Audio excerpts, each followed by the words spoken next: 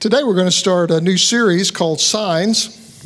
The first half of the Gospel of John has 7 miracles, but John doesn't call them miracles. John calls them signs because even though it's a miraculous event, it actually points to something else. And so during this season of Easter, we're not going to do all 7 of them, but we're going to do a few of these signs and look at what they were and what they point to and what Jesus is telling us through them.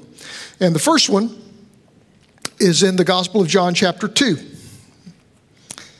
On the 3rd day, a wedding took place at Cana in Galilee.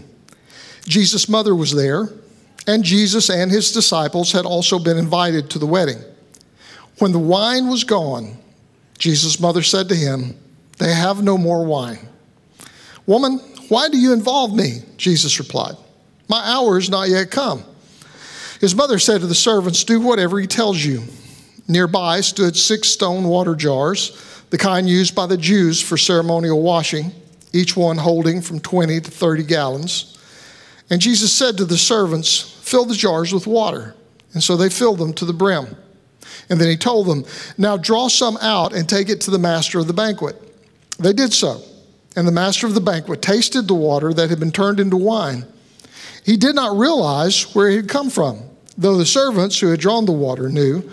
And then he called the bridegroom aside and he said, "Everyone brings out the choice wine first, and then the cheaper wine, and then after the guests have had too much to drink.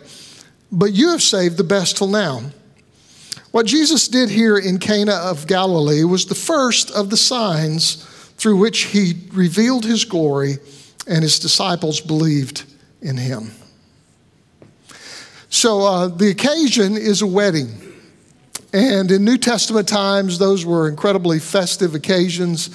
People worked hard. They had hard lives. And to take time out and go to a wedding was just an incredible celebration. Sometimes they lasted a week.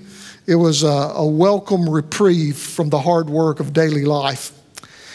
And I want you to notice that Jesus was invited to this wedding, and he went. Now, this is one of the things that both surprised and angered the religious leaders of Jesus' day, is that Jesus just wasn't selective enough in where he went. They didn't accept every invitation. They wouldn't go to just any wedding. They didn't go to just any party. It had to be the right people. It had to be, you had to have a little, be a little selective concerning who you hung out with. So they didn't like Jesus because he would just hang out with anybody. Interestingly enough, they didn't like John the Baptist either, but it was for the opposite reason. Because John didn't go to weddings, and John didn't go to parties. John probably didn't get many invitations. But John the Baptist, he didn't drink, and he didn't dance, and he didn't go to parties, and he didn't have any fun. That's how he got the nickname John the Baptist.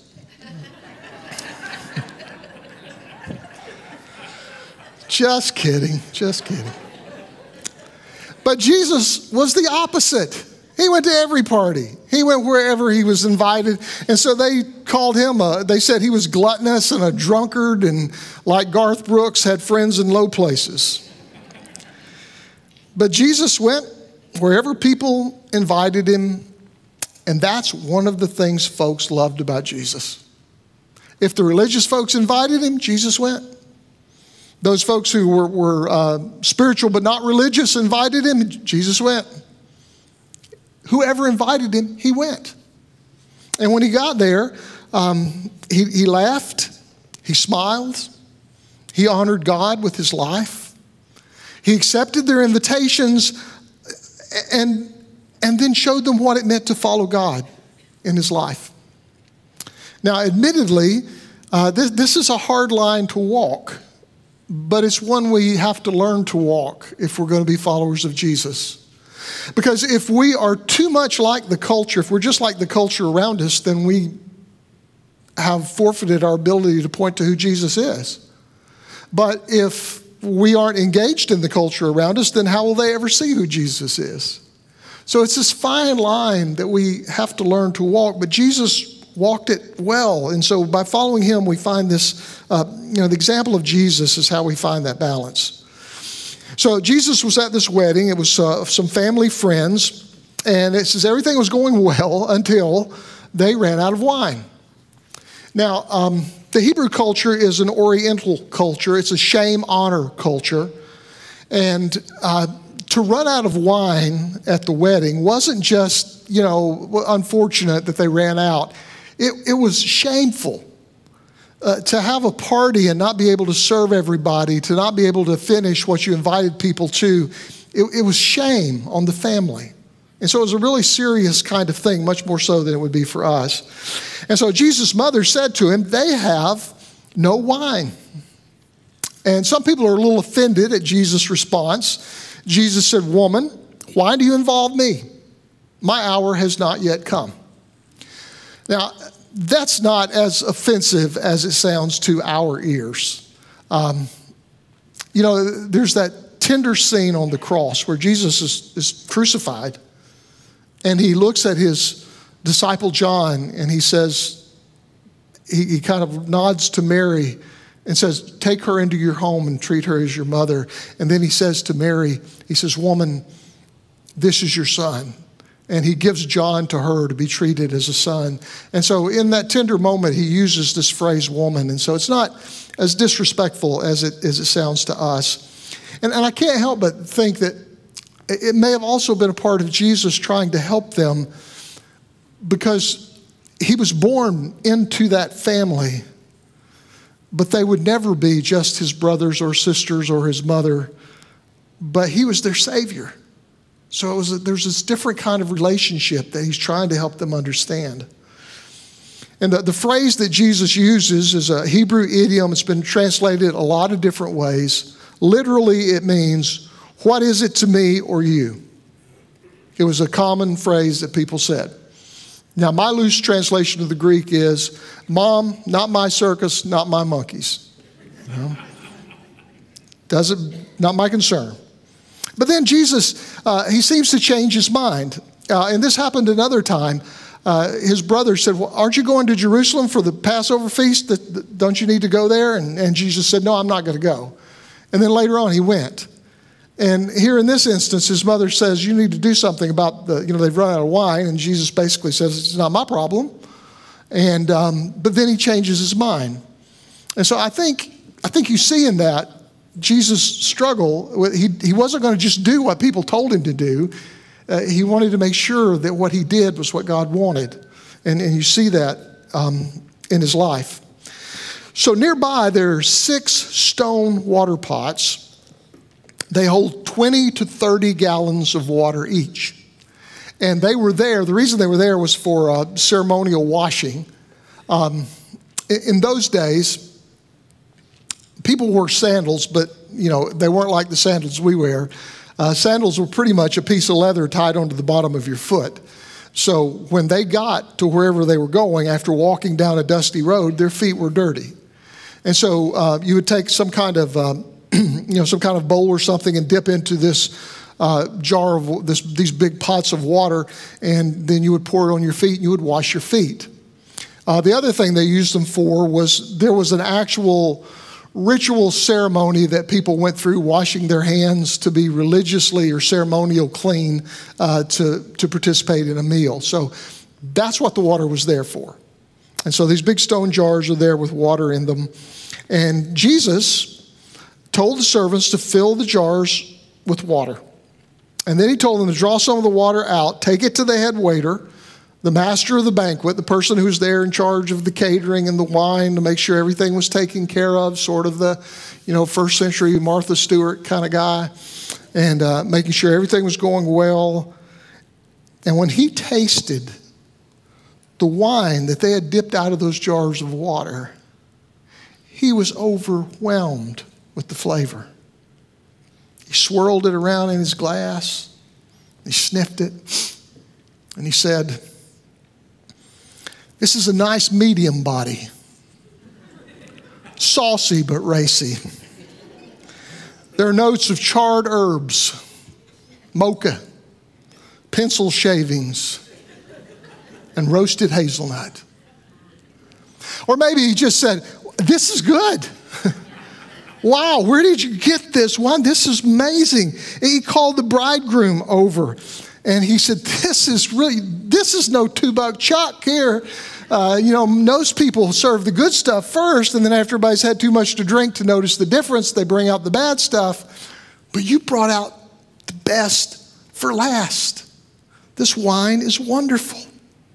And it's important to note that this miracle or sign, as John calls it, it wasn't done for everybody to see. I mean, the guy who tasted it never even knew where it came from. The only people that knew were Jesus and his disciples and the people who poured the water into the jars. So it wasn't a public miracle, but it was a sign that was pointing to something else. So what was it pointing to? Well, I'm glad you asked.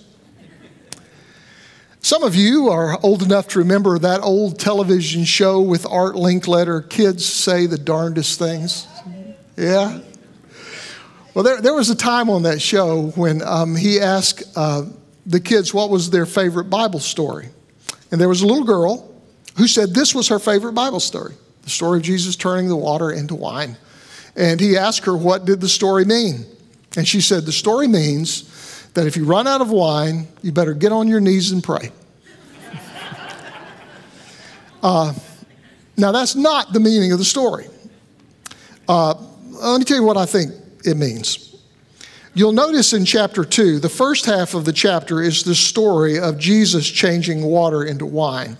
The second half of chapter 2 is the story of Jesus going into the temple and overturning the tables and cleansing the temple.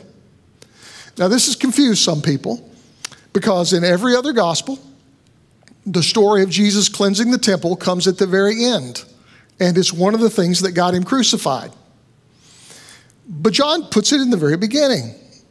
And this has led some people to come up with the idea that maybe Jesus cleansed the temple twice, once at the beginning, once at the end, but for some reason in the beginning it didn't make anybody mad. They let it go. But I don't believe that. I believe Jesus cleansed the temple one time. It was at the end of his ministry. But John put it here because one of the things you'll notice about John is not interested in telling the story of Jesus chronologically. John tells the story of Jesus theologically. And John often puts stories together because they relate to each other, not because that's the order in which they happened. Now, in the Gospel of Mark connects the cleansing of the temple with Jesus walking into town and seeing that fig tree with blooms all over it, but there were no figs on it. And Mark is reminding us that when Jesus went to the temple, it was the same thing. There was all this activity going on, and it looked really productive, but there was no fruit. And both that fig tree and the temple were dying. Mark wanted us to see that. But John is saying to us that not only is it dying, but God's going to replace it with something new. God's going to take what was old and what was ordinary, what we're used to, and God is going to replace it with something new and something extraordinary. He takes it a step farther. During the Old Testament, wine was a symbol for joy. I mean, they didn't have options like we have of things to drink. They didn't have Diet Coke. They had milk, but you couldn't refrigerate it. And they had water. And they had wine, and that was it. So all during the day, you drank water. And when you were at work, you drank water. So when you had a meal or a special occasion, you drank wine because it was special. And it was a celebration. And it was a treat. It was the color. It was the taste. It was a symbol of joy. I mean, wine for them was like confetti or a party hat to us. It was a symbol of joy. It meant the occasion was special. And so when Jesus turned water into wine, it was a sign of what he does in our lives. He takes our ordinary lives and he makes them something extraordinary. He brings joy. He brings life. As he says in John's gospel, an abundance of life. He came to give us life.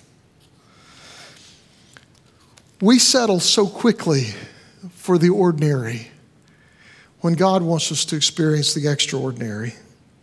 We settle for water when God offers us wine. I think C.S. Lewis understood this when he wrote this, quote, "It would seem that our Lord finds our desires not too strong, but too weak.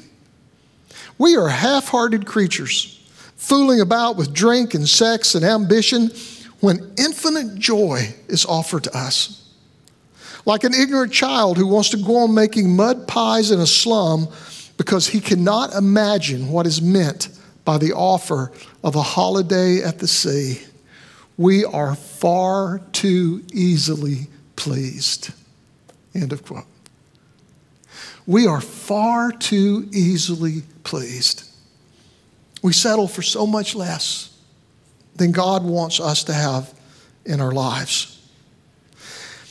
There were 120 to 180 gallons of wine when Jesus finished. That's a lot of wine. That's more wine than they needed. And the sign is pointing that when God loves us, God doesn't just reach out to us and with enough for us to scrape by on, but God loves us with abundance, with generosity, with lavishness. And he doesn't give us just enough joy to scrape by on. He gives us an abundance of life that overflows. And so at the wedding at Cana, Jesus performed his very first sign, and it revealed his glory. He came to replace our ordinary lives with lives that have extraordinary purpose, lives that have extraordinary joy, and lives that have extraordinary meaning. He came to give us life, abundant, joyful, and overflowing. Following Jesus is hard, but on that journey there is joy. God wants us to experience joy. Don't settle for less than God wants for you. Don't be too easily pleased, but pursue the life that God has, abundant and joyful for you. Amen.